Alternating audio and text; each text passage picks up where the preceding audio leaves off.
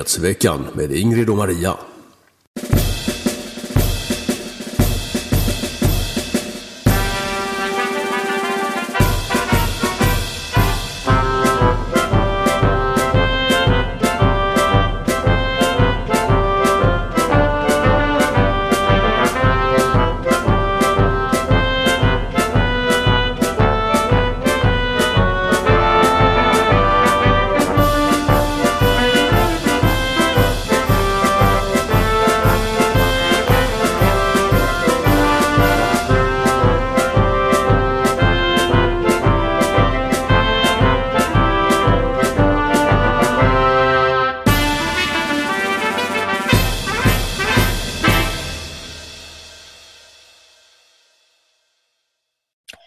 Hallå allesammans och välkomna till ännu ett avsnitt av Nyhetsveckan, idag med nummer 195. Jag heter Ingrid Karlqvist och med mig som vanligt Maria Salander. God dag alla, trevlig fredag. Ja, idag heter programmet Bistra tider, och vad menar vi med det och vad är det vi ser på bilden? Ja, det är ju lite världsledare. Det är Biden, det är Zelensky, det är Putin och Magda. Världsledare, kanske mycket sagt i hennes fall, men ja. Och det är i alla fall de som påverkar dessa bistra tider för oss i Sverige. Exakt. På olika sätt. På olika sätt. Det kan bli en oerhört, vad ska vi säga, prövande vinter. En väldigt svår vinter på olika sätt. Precis, och det är därför vi har samlat på oss lite olika tips till er, för att vi vill att ni ska vara så förberedda som det bara går. Det utlovade jag ju även i måndags, att det tisdags var det, va? Nej, har vi kommit in rätt nu? Ja, jag är helt snurrig. Var är vi nu? Det är fredag då, tisdags var det? Ja, just det. Sen ska vi prata om kokta grodor. Och så ska vi prata om Amnestyrapporten som har väckt sån fruktansvärd ilska på Twitter och andra sociala medier, för Amnesty säger att Ukraina ägnar sig åt krigsbrott. Ja. Och det får man inte göra, det är bara Ryssland som gör det. Ukrainarna är jättefina och jättesnälla. Mycket bizarra resonemang som har förts på Twitter apropå detta, och vi tackar Plainview för tips, ger honom ett tips, tack, att han pekade oss i denna riktning. Jag var inte riktigt klar över att folk var så totalt skrattgalna, för även om vi nu ponerar att man tycker att Ryssland är helt fruktansvärt, Putin är djävulen själv, de är inte kloka, bla bla bla, det är hemskt med anfallskrig och allt det här. Betyder det då, och det har vi pratat om tidigare, betyder det att den andra sidan är helt snövit? Nej, det kan vi inte göra per automatik. Nej, precis. Men det är så dumt. Men nu är vi här igen. Det är samma reaktion som med covid-sprutorna. Att de som har tagit den, de kan inte ta till sig någon information som visar att det antagligen var ett stort misstag att göra det. Att du kan bli sjuk, att du kan dö, att du kan få alla möjliga sorters åkommor. Det är samma sak här. Har du en gång sytt upp dig och sagt att Zelensky är den största hjälten? Du kommer ihåg klippet vi skrattade så ut när de ryser och fryser och gråter när folk kommer och hälsar på Zelensky och allt det här. Har man en gång sytt upp sig på det, satt ukrainska flaggan, du vet, i trädgården eller på sin Twitter, sen är man där. Sen kan man inte backa ur det. Alltså man kan ju, men det är samma slags reaktion som för narkomaner. Sprutfronten, ja. Men visst är det det, och det är också samma halmgubbebyggande. Det här att, så du tycker att det är kul att se småbarn sprängas i luften, eller då vad det gäller sprutorna. Så du tycker inte att man någonsin ska ta någon Alvedon eller några mediciner alls? Är du emot vetenskap? Alltså... Ja. Nej, det är verkligen makalöst. Men idag är det faktiskt fredag den 5 augusti och vi har några plåtande sponsorer att tacka. Vi har Leif A som skriver gåva ni är bäst. Per L skickar en jättefin slant och skriver välbehövlig lunch. Ja, det blir en fin lunch för de pengarna. Flora B skriver välkomna tillbaka. Tina N skriver tack, längtar efter varje program. Och Alf V skriver så fiffigt ostatligt stöd. Just det, Alf. Vi tar ju inte emot några statliga bidrag Nej. i form av mediestöd, utan vi lever och verkar enbart tack vare er. Och så har vi Kerstin A som skriver härligt att ni är tillbaka, också en jättefin slant.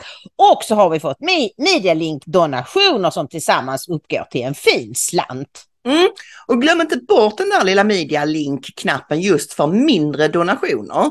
Alltså om ni bara, har ni bara möjlighet att bidra med 10, 20, 30 kronor eller hur mycket det nu är det upp till 50 eller?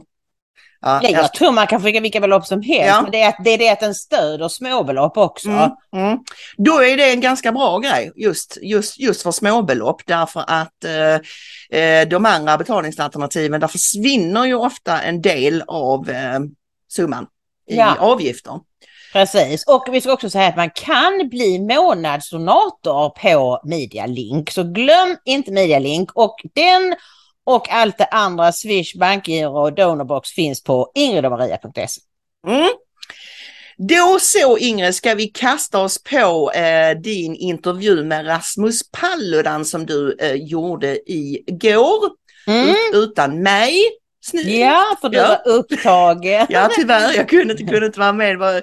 Det blev av olika anledningar väldigt knöligt igår, men jag klippte ju det hela och nu har jag faktiskt förberett ett litet klipp som vi ska titta på här och nu också. Ja, då gör vi det. Och då är ju frågan, tror du, med tanke på hur många muslimer, jag tror ju att det bor 2 miljoner muslimer i Sverige. Och har Sverige någon chans att få bli en västerländsk demokrati om, finns det något vi kan göra för att bevara den? Alltså det finns ju saker man kan göra, men det kräver ju bara att svenska folket röstar helt annorlunda. Ja. Jag tror tyvärr att det blir det som kan man kalla en organisk ockupation. Att det kommer inte gå jättefort, men det kommer gå långsamt. Så det ändrar sig med tiden långsamt. Typ den här när man lägger en frö i en gryta med en groda i en gryta. En groda, ja. Och den liksom blir, man sätter upp långsamt för temperaturen och sen dör den långsamt därför den fattar inte att det blir varmt. Nej. Och det är nog så att det ser ut nu att det händer i Sverige. Alltså det hela liksom går långsamt åt fel håll. Så folk vänder sig att de får aldrig kritisera islam. De ska titta i marken. De får tåla om man är tonåring att man blir förnedringshånad, kissat i munnen och filmat och hånat. Och om man är svensk flicka får man tåla att bli våldtagen några gånger under sin uppväxt. Alltså det är så det blir. Och jag försöker ju bara göra kontrasten uppenbar. Genom att visa liksom att för att det jag gör är jag häller ju jättekokande vatten på grodan, försöker. Så att grodan fattar vad som händer liksom. Just det. Och det är ju enda sättet egentligen, för att så länge det är så här är det antingen så det går långsamt och då blir Sverige inte svensk längre. Det är ju redan det som händer. Ja, det var en väldigt bra liknelse tyckte jag, vad han gjorde där. Att det är inte den kokande grodan när man sakta ökar, utan han häller kokande vatten på de svenska grodorna för att få dem att chockvakna. Ja, det var jättebra hur Rasmus definierade själv här det han gör, varför han gör det han gör. Kokande vatten på den långsamt kokande grodan så att folk fattar vad det är som händer. Jag försöker liksom synliggöra kontrasten. Och det en mycket bra förklaring och definition. Och du och jag har ju varit inne på det tidigare, att just precis det här att oavsett, alltså folk måste sluta hänga upp sig på, är det smakfullt? Ska man bränna böcker? Måste man måste inte provocera folk bara för att man kan och så vidare. Det är inte själva provokationen som är problemet. Problemet är allt det här underliggande som du och Rasmus pratar mer om i den långa versionen av den här intervjun som finns både på YouTube och ingridomaria.se. Det är liksom att vi har jättemycket problem i samhället som ligger och bubblar under ytan, och det Rasmus försöker göra är bara att synliggöra dem. Det är en drastisk metod han använder, men den är ju effektiv. Ja, och jag menar, det här är ju inte nytt för er som har följt oss länge, för att vi har ju intervjuat Rasmus många gånger, och ni som har sett det, ni förstår ju att han är en högst intelligent person och inte alls det en pajas som medierna försöker beskriva honom som, eller någon galning som hatar islam och därför gör han vad som helst för att rätta upp. Det är inte alls så, utan som sagt, han beskriver det väldigt bra. Och vi tänker att det här var första av, vi ska försöka att ta de här småpartierna, de som vill in i riksdagen. Det är väldigt många nya partier. Så vi ska försöka få med de andra i såna här hyggligt korta intervjuer. Den är drygt en halvtimme. Jag har redan en intervju bokad på tisdag, var det va? Vi ska inte säga, men vem det får bli en överraskning för er. Men så är det, så håll utkik efter fler Nyhetsveckan special framöver. Nu min kära vän Ingrid Karlqvist, så ska vi prata om en ny demoskopmätning. De här opinionsmätningarna är ju, hur tillförlitliga är de? Är de så intressanta?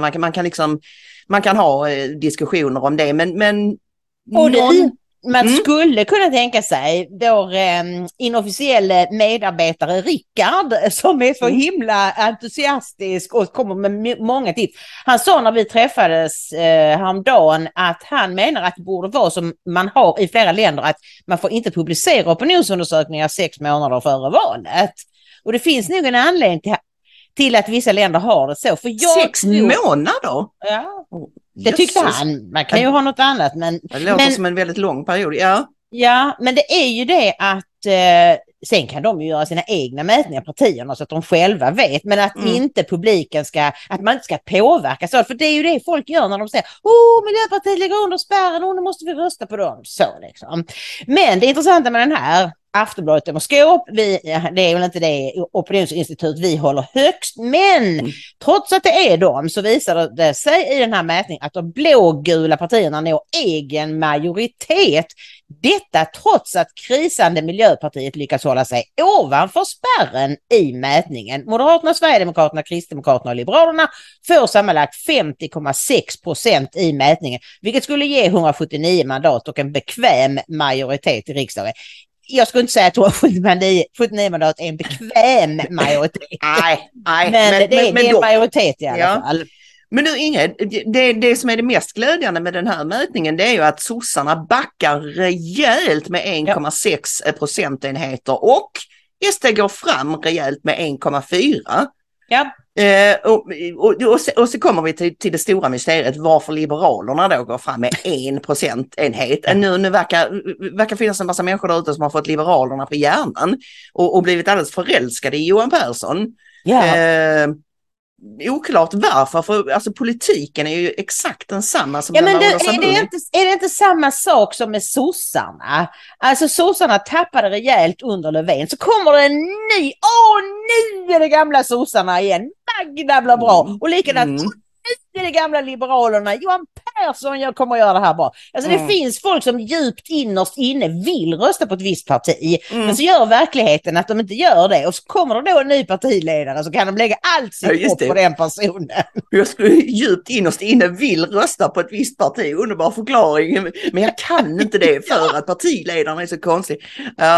Nej, det tror jag är nu när jag säger det högt, att det är i allra högsta grad sant vad det gäller Moderaterna. Jag vet jättemånga moderatlutande människor som tvekar otroligt mycket för att lägga sin röst på Moderaterna på grund av Ulf Kristersson, att de stör sig på honom.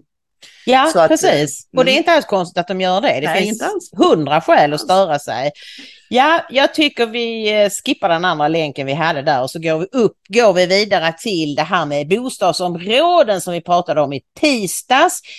Att Ygeman har börjat mumla om att det ska bara finnas 50% med utom nordisk bakgrund i de här utanförskapsområdena. Utom kontrollområdena menar du? Utom kontrollområdena, exakt så. Och han har nu blivit intervjuad ett par gånger till. Vi har lagt länkar här till. Han var med i Sveriges Radio häromdagen och mumlar och försöker få ihop det. Vad mumlade han om du ska sammanfatta hans mummel? Nej, men alltså det är lite så här att jag fick ju en fråga och jag svarade på det, för jag tycker man ska svara på frågor. Alltså, Och så var det någon statsvetare som de hade liksom frågat efter att han sa nej, jag tror inte alls på att det här kom helt spontant som svar på en fråga, utan det här var säkert planerat. Och det är så sossarna gör. Alltid i en valrörelse så går de ut med någonting som låter som att nu ska vi minsann ta tag i alla problemen med invandring och integration.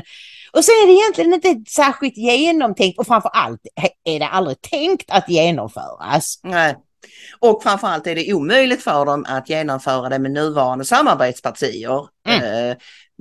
V och MP framförallt. Alltså, ja, Centerpartiet för den delen. De är ju 3 skvatt galna samarbetspartier. Och en som är lite förklarar det här bra och tar avstamp just i det, att ja, men vad sossarna säger, det är väl en sak. Och vad de kanske egentligen vill, eller om de nu egentligen vill, eller men vad de säger, det är egentligen, alltså det har ju begränsad betydelse i och med samarbetspartierna, att de kommer att blockera sossarnas förslag. Jo, det är Ludvig Aspling från Sverigedemokraterna. Han var med här förleden i Riks och kommenterade det här, och han har ett liknande resonemang som du och jag hade, att, för du och jag, när vi pratade om detta i tisdags, vi var ju så här, det kan ju i förstone låta bra att vi hänger på danskarna och splittar upp de här utom kontrollområdena och så. Men hade det varit bra i Sverige, och hade det ens funkat rent praktiskt? Ja, och vilka stackars svenskar skulle flytta in och liksom, ja. Vi kollar på Ludvig Aspling. Men stödpartierna är ju en sak, för det är ju en förhandlingsfråga. Alltså vad deras regeringsalternativ kommer att stå bakom i slutändan. Men de praktiska förutsättningarna för att faktiskt genomföra det här tycker jag är mer intressanta att titta på. För att som det är nu idag, som jag sa, 550 000 personer bor i de här områdena. 74% har alltså utländsk bakgrund, som det kallas. Och man kan nog räkna med att nästan alla också har utom nordisk bakgrund. Det innebär att för att kunna flytta hälften av de här personerna ut ur de här områdena, så innebär det att vi måste skaka fram bostäder för någonstans runt ett par 100 000 människor. Och de här bostäderna måste vara så billiga att de kan hyras av personer som har låga eller inga inkomster. Och de måste också vara så pass stora att de kan husera väldigt många familjer med väldigt många barn.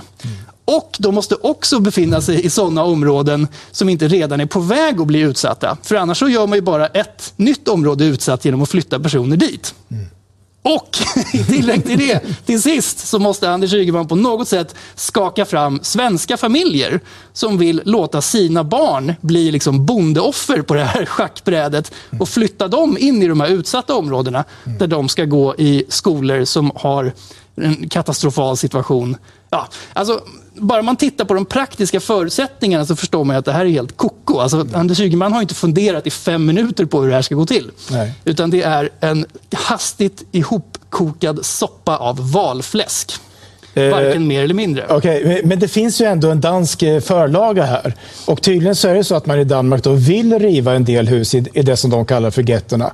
Bygga nytt och då ge förtur åt etablerade invånare. Vad tänker de om det i allmänhet? Alltså är det en strategi som skulle kunna funka? Ja, det skulle kanske kunna ge en viss effekt om det var så att man också dels ströp tillförseln av nya personer. Vi delade ut 94 000 nya uppehållstillstånd i Sverige förra året.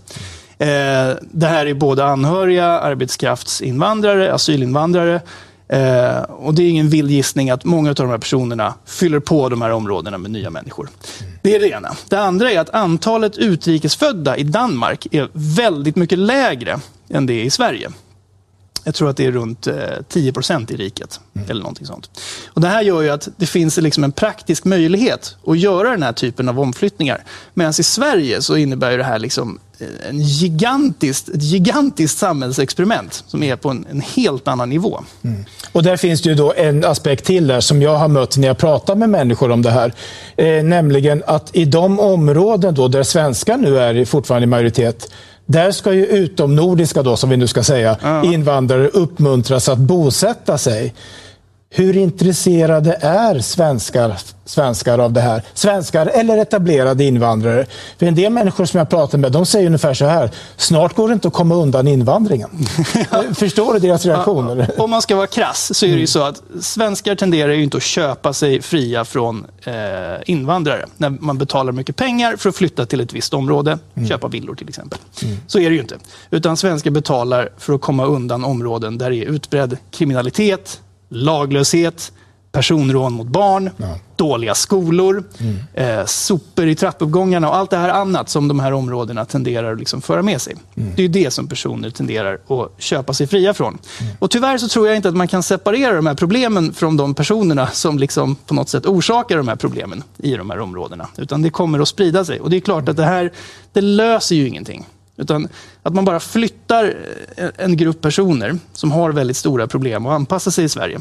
Man flyttar dem från plats A till plats B. Det löser ju ingenting. Du flyttar ju bara runt problemet.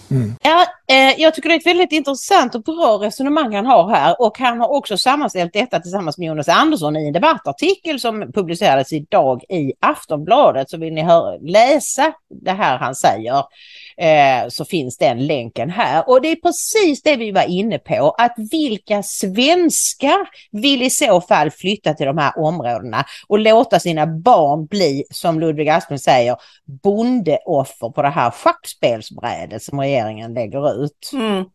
Ja, och om vi inte sa det innan så är ju då Ludvig Aspling migrationspolitisk talesperson för SD. Och jag tycker att det är en annan intressant grej han säger här också. Han säger att svenskar är inte intresserade av att köpa sig fria från att bo med invandrare. Nej. Men däremot så vill inte svenskar bo i stökiga, nedgångna, farliga områden. Och det är bra att han pekar på det, att det här handlar inte alls om någon jäkla rasism. Det är inte frågan om det. Jag tror väldigt få svenskar som har liksom synpunkter på om grannen är från, inte vet jag, Sydamerika, Afrika. Alltså jag tror att han har rätt i det, att de flesta flyttar ifrån kriminaliteten. Men vi ska också komma ihåg att det är så. Var vi än befinner oss i världen så söker vi oss till våra egna. Det är därför svenskar på spanska solkusten lever i sina områden. Och så är det. Kaka söker maka, lika barn leka bäst. Och det finns ju studier, jag har lagt en länk till ledarsidorna, att så fort det blir mer än 4% invandrare i ett område så flyttar svenskarna. De som har råd och som har möjligheter. Och, så att men det är inte rasism, utan det är känslan av att känna att jag vill inte se små flickor i slöja. Jag vill inte se de här aggressiva, skrikande araberna, för då, det känns inte bra för mig. Det är inte så jag vill att samhället ska vara. Ja, men precis. Det här fenomenet white flight, det är ju dokumenterat. Men frågan är, vad är hönan och vad är eget? Handlar det egentligen om att nu flyttar det in en massa människor av annan härkomst, med annan hudfärg, så nu flyr vi för att vi är, alltså förstår du vad jag menar? Eller handlar det om att områden vid ungefär den gränsen börjar transformeras ofta? Ja, men jag skulle säga att det är båda delar. Ja, alltså, ja.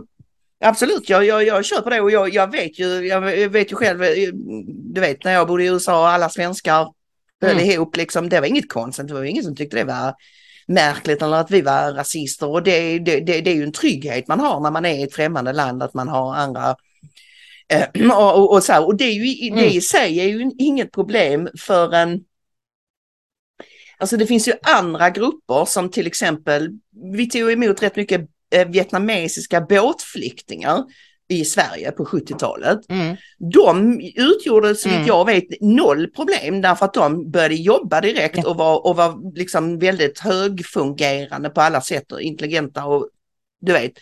Så och att de då har ett vietnamesiskt community, det är liksom inget problem. Nej, och de är ju inte alls våldsamma. Det är ju det som är den stora skillnaden. Det är väl bland de grupper som har lägre kriminalitet än svenskar.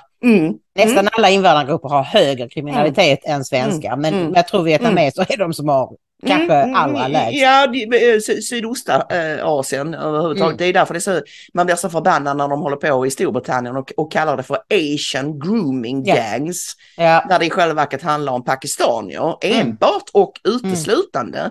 Varför pekar man ut en hel världsdel? Nu har ju vår vän Mark Stein, kanadiens-amerikanaren som nu har flyttat till London, vad vi förstår, och jobbar på GB News, den pigga tv-kanalen som sänder på YouTube. Jag vet inte om den sänder någon annanstans också. Han är verkligen on fire. Varenda dag pratar han om de här pakistanska våldtäktsgäng. Han är så arg för att man kallar dem asiater. Och han är rasande för att man kallar det grooming-gäng. Det är våldtäktsligor. Ja, visst. Ja, det är så, det är så omskrivningar, man blir tokig. Och då går vi över på Ukraina-kriget, för det har ju hänt någonting väldigt intressant här. Igår så kom Amnesty International ut med en rapport. Och nu ska vi väl säga redan från början att varken du eller jag är väl några sådana där som sätter Amnesty International på någon piedestal. Jag menar, en gång jobbade de för samvetsfångar som satt i ryska fängelser och andra diktaturer och så. Och nu verkar de, vi såg Alex Christofor och gjorde ett program idag om det, och han menar att de är en mouthpiece for the collective West. Alltså att de går västvärldens ärenden. Om NATO och USA vill invadera ett land så kommer Amnesty med en rapport som säger att där har de inga mänskliga rättigheter och så. Men med den lilla brasklappen så får jag ändå säga att det här verkar vara en väldigt välskriven och välstuderad rapport. De har alltså varit på plats i Ukraina i flera månader och trodde säkert att de skulle få se massvis med ryska krigsbrott. Och det har de. De har sett ryska krigsbrott, absolut. Båda sidor i krig begår alltid krigsbrott. Men det som de fokuserar på, det är att ukrainska styrkor försätter sitt eget folk i fara. Och det här är ju, alltså om ryssarna dödar civila så är ju det hemskt, men det är ändå det landet de krigar mot. Men Ukraina försätter sin egen civilbefolkning i stor fara genom att placera sig själva, armén alltså, i bostadsområden. Och så skjuter de därifrån, skickar missiler och vad det nu är, och så svarar ryssarna, och så dör en massa civila, och så säger de kolla vad ryssarna gjorde, de sköt rakt in i ett civilt bostadsområde. Och detta visste ju du och jag, för vi har ju följt Patrick Lancaster som är på plats och som rapporterar var och varannan dag. Nu så är det en vecka sedan han har lagt ut något. Men han går ju runt och pratar med folk som ryssarna då har, som ryssarna kallar det, befriat. Och de har ju berättat allihop när han har frågat, men vem är det som har skjutit på? Det är ukrainarna, säger de. Ja, men det är ju ert folk, det är er regering, det är de som skjuter på oss. Men det har ju då alla sagt, han är med ryska armén där och han är så inbäddad reporter. Han är ju gift med en ryska och bara så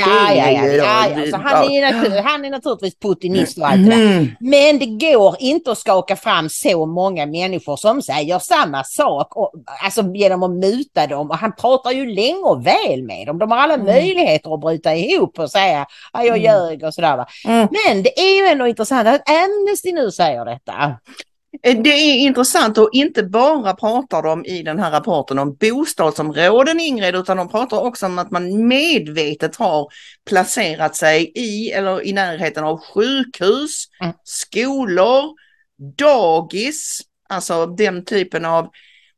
Det första jag kom att tänka på var hur Hamas opererar på Gaza. De gör precis så, använder civilbefolkningen som mänskliga sköldar. Skillnaden är väl då, om man nu, inte för att jag för ett ögonblick tar Hamas i försvar, Gaza är pyttelitet och där finns kanske inte så många, alltså det är ganska trångt och var ska man bli av och sådär. Då behöver man kanske i sig inte välja att bygga raketramper just på sjukhustak och sånt. Men om vi nu ska liksom så här.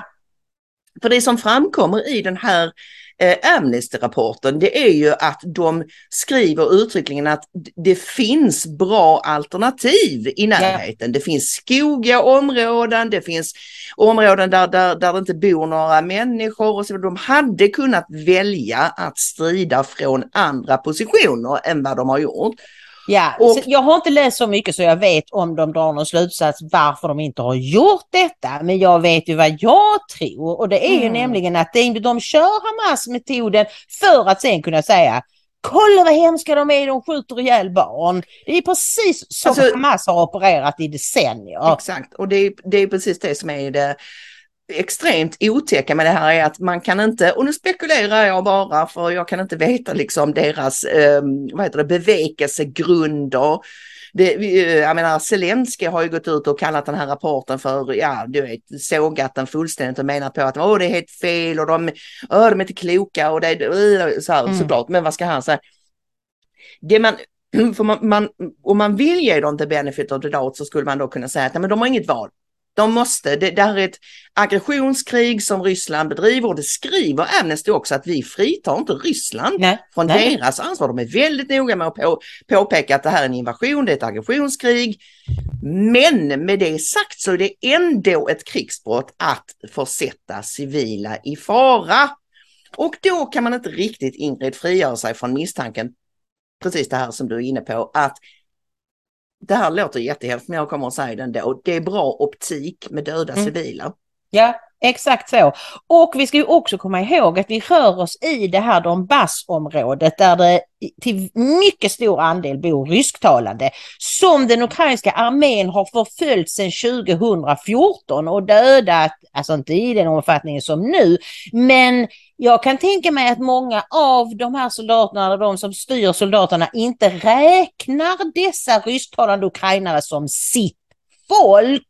Utan de har inga som helst problem med att låta civila dö.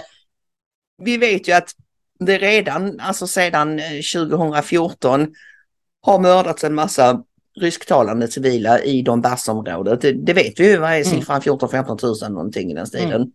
Kan man mer? Vet man inte. Men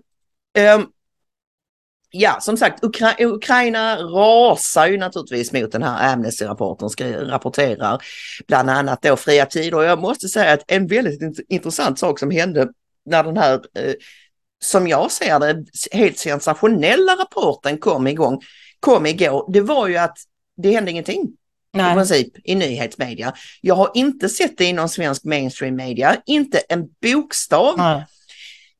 Nu var det några timmar sedan jag googlade, eller det var väl igår jag googlade då, och de brukar ju vara så snabba alla internationella medier, mainstream medier med rapporterar. Det enda jag hittade var en artikel i Newsweek.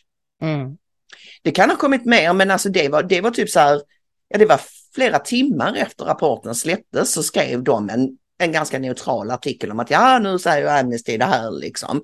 Men ingen total radiotystnad i övrigt.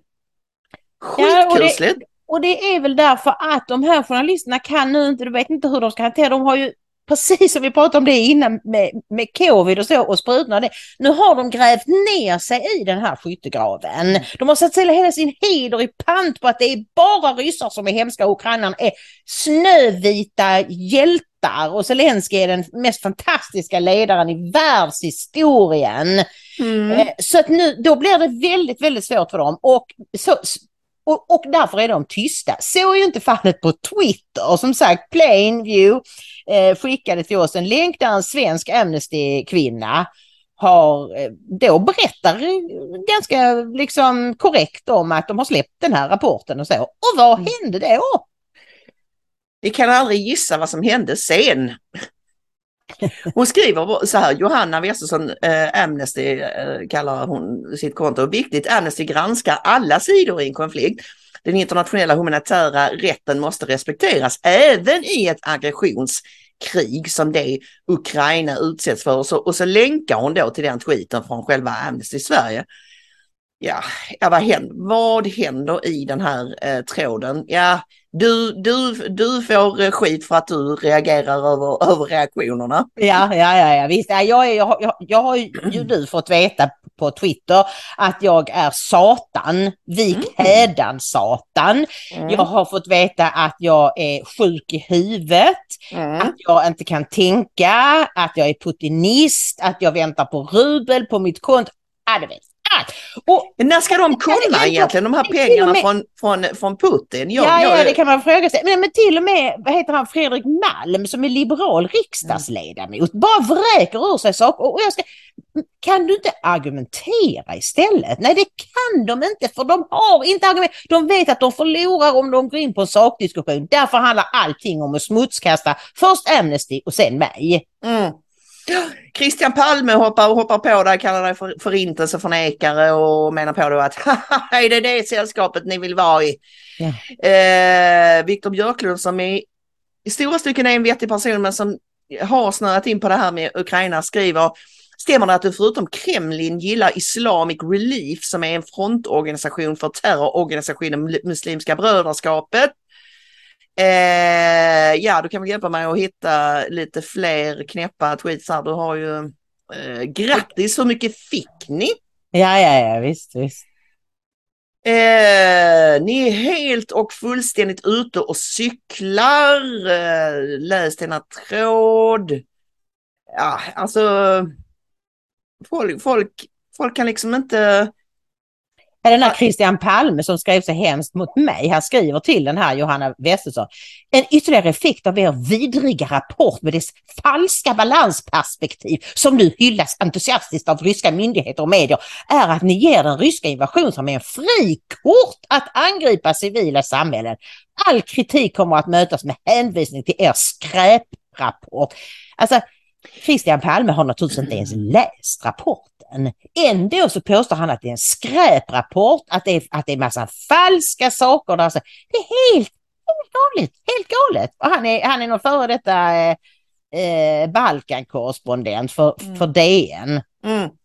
Att Ukraina försvarar sig i sitt eget land är alltså förkastligt. En galen kommentar från ett Amnesty som inte kan skilja på rätt och fel. Skäms!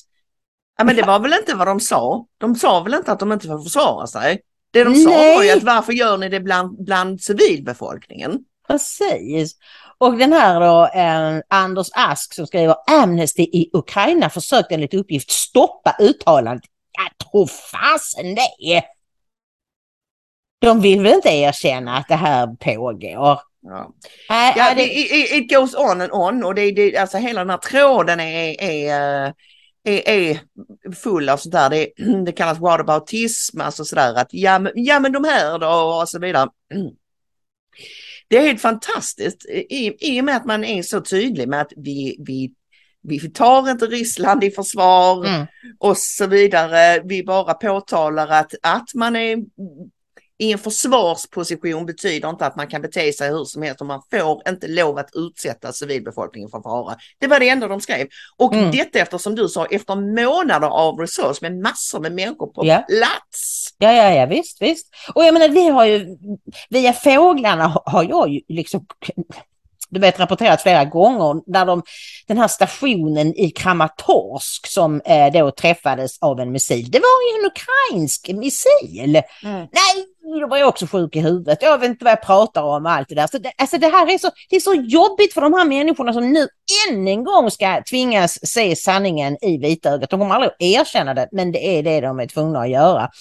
Och så hittade vi ett klipp här nu från Redacted som består av 2 före detta mainstream-journalister som gör fantastiskt bra program.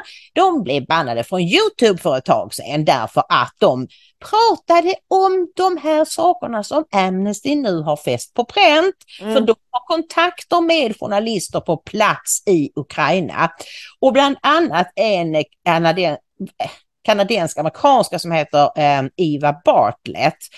Och vi ska se ett litet klipp där de börjar prata om att de har då alltså pratat med den här Bartlett och att hon berättar oss, får vi se vad hon visar, vad som, alltså det här är ju ännu värre än det som står i rapporten, för där står det att de gömmer sig i bostadsområden. Här ska vi få se hur de placerar ut små gröna minor som ser ut som leksaker. De kallas butterfly-minor på lekplatser, Maria. But she did send notes this afternoon on what's been unfolding. So here I'm going to put up a message she sent earlier.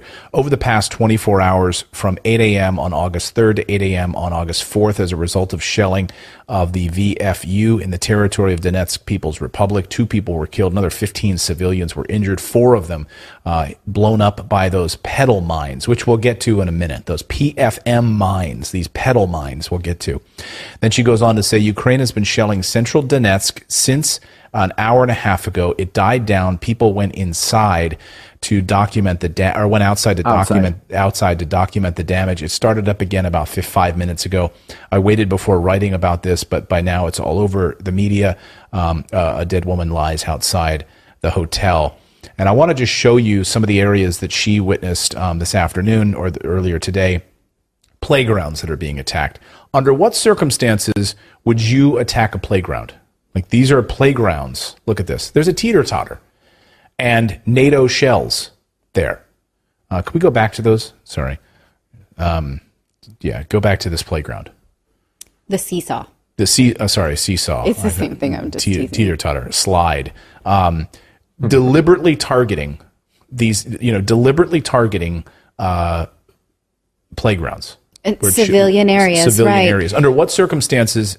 No Russian army around. And consistent with the Amnesty International reporting, since they are then sending investigators in, she has documented Russian troops actually evacuating places that had civilians, unlike the Ukrainian army, right? Mm-hmm. And she has been attacked for that as well. So I want to talk about these pedal mines.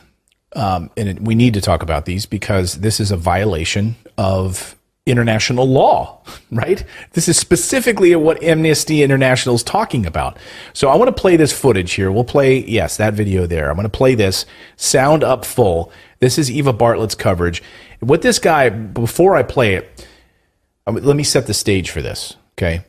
What this guy is doing, he's using a rubber tire, to explode some of these mines that are just scattered around the neighborhood by the Ukrainian army, just scattered around residential areas and so forth. And this individual saw an old man with like a stick, old men walk with canes and stuff. And they're always walking around the streets and staying high to feed. He was about to poke it with his cane, and he would have been blown up as a result.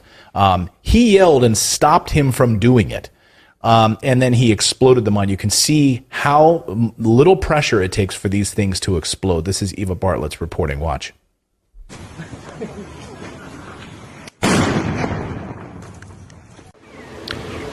Keep your eyes down.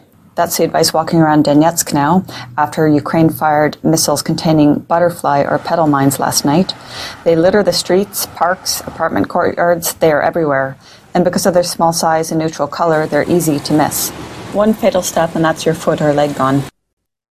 Ja, det ser ut som löv eller något litet skräp eller någonting, och ska man råka trampa på en sån så flyger ju antingen hela du i luften eller åtminstone foten och benet. Ja, det är just fot och ben. Alltså de är ju så små så att de gör ju inte sån enorm skada, så du kanske inte dör, men du blir åtminstone förlamad eller krympling för resten av livet. Och just det att de är ser lite spännande ut för barn. Och jag undrar, Maria, var kommer de här ifrån? Vilket land tillverkar såna? Jag vet inte svaret än. Jag är ledsen om det lät som att jag skulle veta. Ja, det lät som att du skulle komma med något avslöjande. Ja, att jag skulle ha frågat, men det har jag faktiskt inte. Men jag kom på det nu när vi såg det. Det vill jag gärna veta. Är det västvärlden som har skickat de här till Ukraina? Och är de medvetna om att de lägger ut dem på lekplatser och inne i stan, på trottoarer, så att vem som är, och som hon började berätta med, att ukrainska armén skjuter in mot den här staden hela tiden. Ja, vi får väl se vad som händer med den här Amnesty-rapporten, om det blir bara en stor nothing burger som det kallas, eller om det faktiskt får någon konsekvens. Men jag ska bara säga det, Alex Christoforou, jag hann inte se hela hans inslag, men jag såg så mycket som att du får rätta mig om jag har fel nu, jag tolkar som att han menar på att det här är ytterligare ett tecken på att västvärlden börjar släppa greppet om Ukraina och Zelenskyj-regimen. Dels den här rapporten, och så berättar han också han läste också upp ett uttalande som Jens Stoltenberg hade gjort igår, tror jag. NATO-chefen, avgående NATO-chefen. Alltså tidigare har det ju hetat att vi står upp för Ukraina och Ukraina ska vinna det här kriget. Vi ska göra allt vi kan förutom att delta, men vi ska skicka alla vapen vi har. Nu har han sagt så här, vi har 2 mål med det här. Vi ska hjälpa Ukraina och vi ska se till att det inte blir ett fullskaligt krig mellan NATO och Ryssland. Hjälpa Ukraina. Det var väldigt håglöst uttryck. Så att Alex var ganska säker på att det här tyder på att, och det var inte länge sedan Anthony Blinken, utrikesminister är han väl, sa på något möte i Aspen att han oroade sig väldigt mycket för Zelenskyjs säkerhet. Nej, det var inte Blinken, det var någon annan. Jag får kolla upp vad han heter. Det var någon annan sån säkerhetsminister som sa det. Men han sa ju också, om jag uppfattade det hela rätt, jag såg det bara väldigt rudimentärt, Alex inslag, att han uppfattade det här att Zelenskyj har sträckt ut en hand till Xi Jinping, Kinas ledare, som en desperat åtgärd. Och han trodde initialt att det kanske var västvärlden som låg bakom den här trevärn då. Zelenskyj gjorde ju något utspel att Kina kom och hjälpte oss och var inte på Rysslands sida och sådär, och då sa Alex att han trodde initialt att men det här är orkestrerat av västvärlden av någon anledning, nu vill de liksom försöka, men nu efter den här Amnestyrapporten kom så har han omtolkat det utspelet som att nej, han har nog gjort det på egen hand utifrån pur desperation, för nu börjar det osa katt. Jag tror det. Jag tror inte det dröjer särskilt länge innan Zelenskyj flyr landet eller tas bort. Han har ju gått om pengar när han och ställen och flyt. Han har lägenheter och hus i Florida och Cayman Islands och lite överallt. Så och brittiskt medborgarskap. London. Så att det är nog ingen nöd på honom. Nu får vi gripa oss an. Får jag bara säga innan vi går in på bistra tider att jag har försökt få ut mer information om den här häktade svensken i Ukraina, i Donetsk-området där. Det går inte, fåglarna vägrar säga någonting mer. Jag får känslan av att det här är mystiska saker i omlopp. Jag vet ännu inte vad det är, men jag ligger på. Det är bra, Ingrid, kämpa på. Nu är det hög tid att ta sig an de bistra tiderna, och det gör vi med att inledningsvis konstatera att inflationen ju är helt galen. Fria Tider skriver matpriserna steg mer i juli än under hela 2021. Kommer ihåg det där smörpaketet jag berättade om? Var det 75 kronor för ett paket smör? Jag var inte det, visst var det Bregott? Ja. Alltså livsmedelspriserna skenar, och det är ju en del i det hela. En annan del i det hela är ju då energipriserna som är rekordhöga redan nu mitt i sommaren. Vilket aldrig har hänt förr. Och vad kommer de att bli i vinter då? Det vågar de flesta av oss inte riktigt tänka på. Nej, det är fruktansvärt, och jag ska också säga det att det finns en part som tjänar på inflationen. Alltså att vi alla tvingas betala mycket, mycket mer för mat och annat. Det är nämligen staten. För ju mer matpriserna stiger, desto mer moms för staten in. Men det är klart, i slutändan så kommer det ändå slå tillbaka när folk inte har råd att leva längre. Och det är ju moms även på el ju. Så att även där, och det var ju därför man då istället för det här SOS-bidraget, att man fick tillbaks pengar, så var ju förslaget redan i vintras att kan man inte istället bara stryka momsen? Ja visst. Men sossar tar aldrig bort skatter, så oavsett vad det kostar, vad jag har förstått både på Paul Joseph Watson och på Katie Hopkins och alla möjliga i den brittiska sfären som vi följer, så är situationen i Storbritannien redan nu ganska allvarlig, och folk känner av den här inflationen, cost of living som de kallar det här att allting har blivit så svin mycket dyrare utan då motsvarande löneökningar. Ja visst, och det går ju, löneökningar kommer ju aldrig fatt en sån här snabbt växande inflation. För det här går ju med blixtens hastighet. Och jag såg även Katie Hopkins prata för några dagar sedan om någon rörelse som har startat där folk ska vägra betala sina elräkningar. Det finns en hemsida för det. Nu har jag glömt vad det hette, för jag tänkte det är ju ingenting som vi kan tipsa våra. Ja, det är ju om någon vill sätta igång så. Men jag menar, risken med det är ju att de stänger av ens el liksom. Så jag vet inte riktigt vad man vinner på det. Okay, har man ändå inte råd att ha på den, så vet jag inte, alltså redan i vintras, det vet du, och det vet ju uppmärksamma tittare och lyssnare också, så hade vi i princip all värme avstängd här, utom luftvärmepumpen. Det var det enda som vi hade på, och så hade vi på värmen i min sons rum också, för han ska inte behöva frysa. I övrigt så var det svinkallt i huset och vi stängde av delar, och vi har ett pyttelitet hus ska jag säga, alltså, så det är inte så att jag bor i någon mansion eller så, utan det är... Men det var inget annat att göra än att bylta på sig, och jag fasar. Och trots det fick ni chockräkningar. Ja. Men vi fick också socialbidrag, har vi också fått. Och det var ju också så knäpp, för det var ju så här, så fort de här jätteknäppa priserna flög iväg, så det var ju då vi stängde ner allting. Vi hade inte på inga lampor, ingen värme, ingenting, alltså bara verkligen snålade ihjäl oss. Men det hade vi inte behövt göra, för vi hade ju fått mer socialbidrag om vi inte hade snålat. Det var ju det som var knäppa med det bidraget också.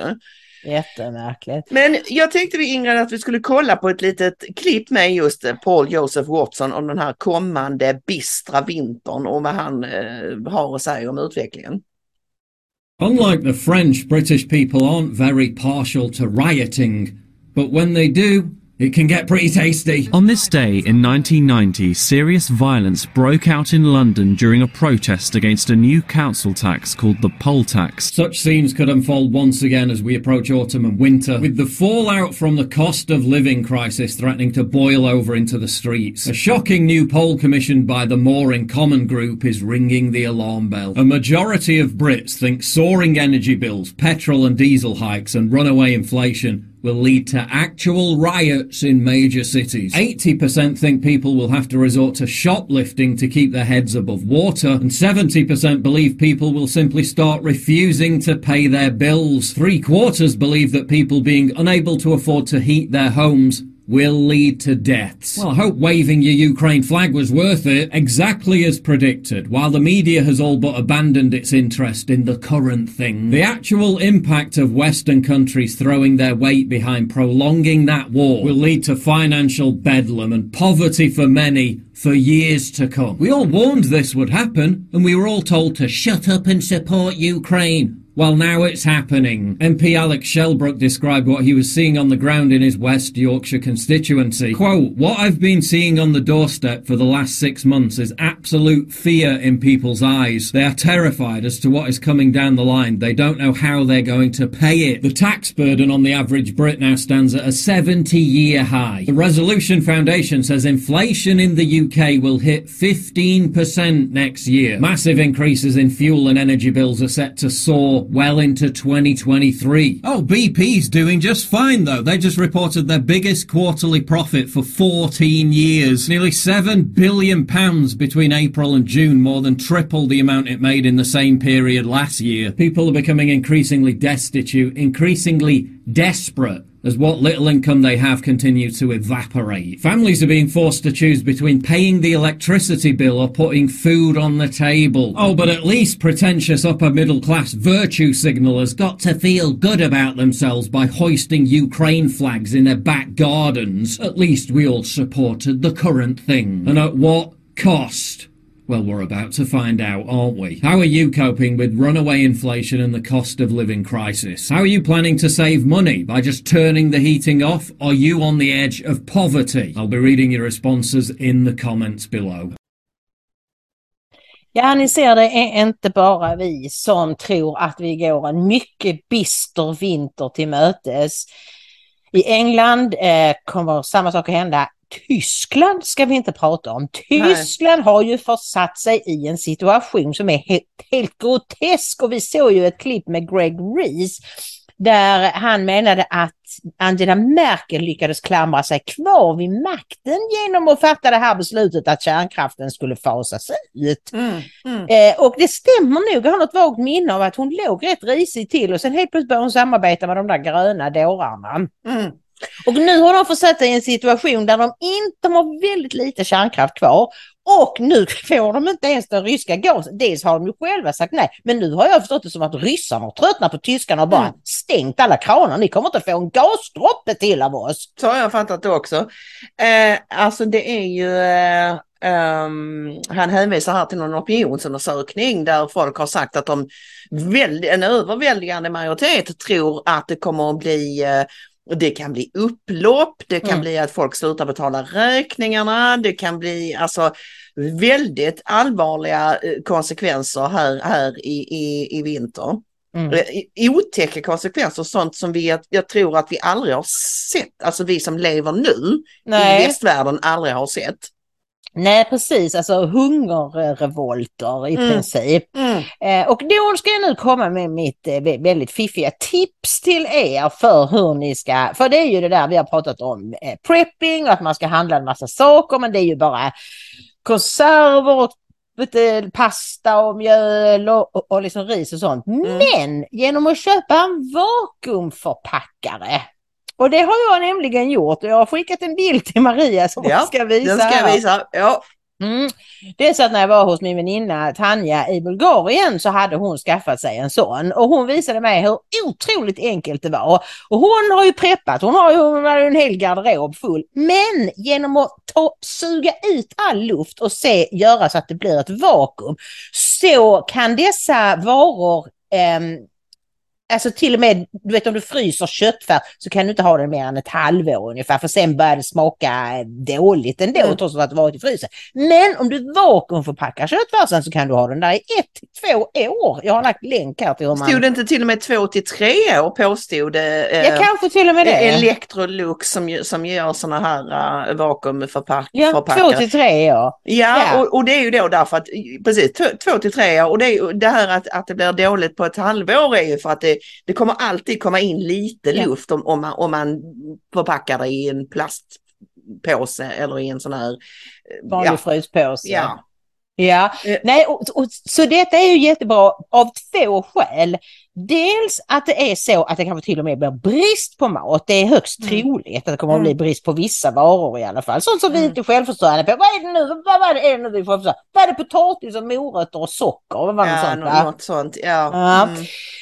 Så dels det, men också just för att inflationen kommer att bli värre och värre för varje månad. Så är du smart så handlar du så mycket du kan nu. Visst, priserna är höga, men de kommer bara att bli ännu högre. Och så när du har fyllt på hela det här förrådet, kommer hem med alla dina varor, köp lite varje vecka liksom. Så vakuumförpackar du dem. Och också ett tips var väl att köp och så förbruka efterhand och fyll på så att det inte står och blir gammalt. Nej, men det blir det ju inte nu med vakuumförpackare. Nej. Men du, kan man ha detta till saker man har i kylskåpet också då? Ja, absolut. Alltså om du liksom lagar mat och så du har lagat köttfärssås och så vill du liksom spara det i kylen. Om du då lägger det i en sån här vakuumpåse så varar det alltså mycket längre än om du bara lägger in det i en vanlig plastpåse. Men jag har lagt länk till hur man kan se på olika saker, alltså hur länge det... Ja, länkar här nedanför alltid som ni vet. Vi måste ställa en till fråga, nämligen att om vi nu ponerar då att folk inte har råd att ha igång sin kyl och frys, har man då, nu kanske jag sätter det på pottan, har man då någon nytta av, men det bör man ju ha ändå av att alltså till och med sådana saker som mjöl och spaghetti och sånt där kan du vakuumförpacka. Men de varar ju ändå kanske 1 år eller 2 år och så länge ska det bli. Nej, men jag tänker att om man då till äventyr så ändå har färsk mat eller du vet färskvaror och inte kan det vara, skulle det kunna vara en bra grej i en sån situation också om vi tänker att det pratas ju redan nu om att under kommande vinter så kommer man ha roterande nedsläckningar av elen. Ja. Nej, men alltså är det kött eller färdig mat och sånt, alltså liksom rester, så måste det ju in i kylen. Det är bara det att när du vaknar förpackad så håller det betydligt längre, upp till 5 gånger så lång tid som normalt. Okay. Och det är det som är vitsen. Men, det är det som är vitsen, ja. Och jag köpte den kostar inte mer än 1200 kronor. Så att, billigt, men det var ett bra pris. Se det som en investering. Förbered er på en kall vinter, värmeljus, extra ved, möjlighet att laga mat på typ spritkök eller motsvarande. Värmeljus, gasol, campingspis, fotogenlampa, filtar, flaskvatten, konserver för 14 dagar. Batterier till en radio och det här, jag kommer ihåg detta inför när covid bröt ut också. Det är ju samma tips liksom. En kortlek, och då köpte jag ett Yatzy som jag tänkte att vi skulle ha här nere i min källare, Ingrid, när det smäller till. Så det är jag redan preppad med. Ja, det är bra det. Det är bra det. Och vi kommer såklart hålla koll liksom hela tiden, men tappa nu inte tid. Tänk nu inte så att det kan jag göra nästa månad. Nej, det är nu du måste gå ut. Inflationen gör att det kommer att bli dyrare och dyrare för varje vecka du väntar. Och rätt som det så blir det matbrist. Det kommer att bli matbrist. Kanske inte på all mat, men du kommer inte att kunna leva som vanligt. Nej, tyvärr. Så ser det ut just nu. Allting pekar i den riktningen. Men nu ska vi knyta ihop fredagssäcken, Ingrid. Och det gör vi ju då med som vanligt en uppmaning att om ni gillar det ni ser och hör, gå gärna in på ingridochmaria.se och stötta oss med en slant via något av betalningsalternativen som finns där. Det är ni och ingen annan som håller oss igång. Och vi ska också säga det att det är fullt möjligt att vi blir bannade från YouTube på grund av det här filmklippet från Redacted som vi visade nu, men det får vara så. Men då ska ni komma ihåg en sak, för jag ser varje gång vi blir det är så här också, varje gång vi blir bannade på YouTube, varje gång vi får en strike där på kanalen Hopp för Sverige, och även när vi hade vår egen kanal, så blir vi mer undantryckta i YouTubes algoritmer, och det bekräftar även Kasper ju, vår kanalmaster, att det är så det funkar. Och jag ser att en del av er skriver varje gång vi kommer tillbaka på YouTube när vi har varit avstängda, som nu senast någon vecka. Jag trodde ni var borta. Vi är aldrig borta. Vi är på ingridochmaria.se. Alltid. Där finns vi via Rumble, BitChute och vad det nu är, WebTube inte minst. Så vi försvinner inte. Så bli inte förvirrad och tänka, har de lagt ner? Nej, det har vi inte, och det har vi inga planer på att göra. Nej, verkligen utan inte. ingridochmaria.se, där hittar ni oss alltid. Så är det. Och innan du säger adjö så vill jag också än en gång uppmana er att köpa biljetter till Svenska bok- och mediemässan. Och när ni då köper den biljetterna, så i meddelanderaden skriver ni Ingrid och Maria, så får vi en liten slant av er registreringsavgift. Eller vad det kan heta. Gör så, svenskabokmassan.se va? Okej, då vill vi önska er en underbart trevlig helg allihopa och lämna er med orden Gud välsigne er. Gud välsigne er.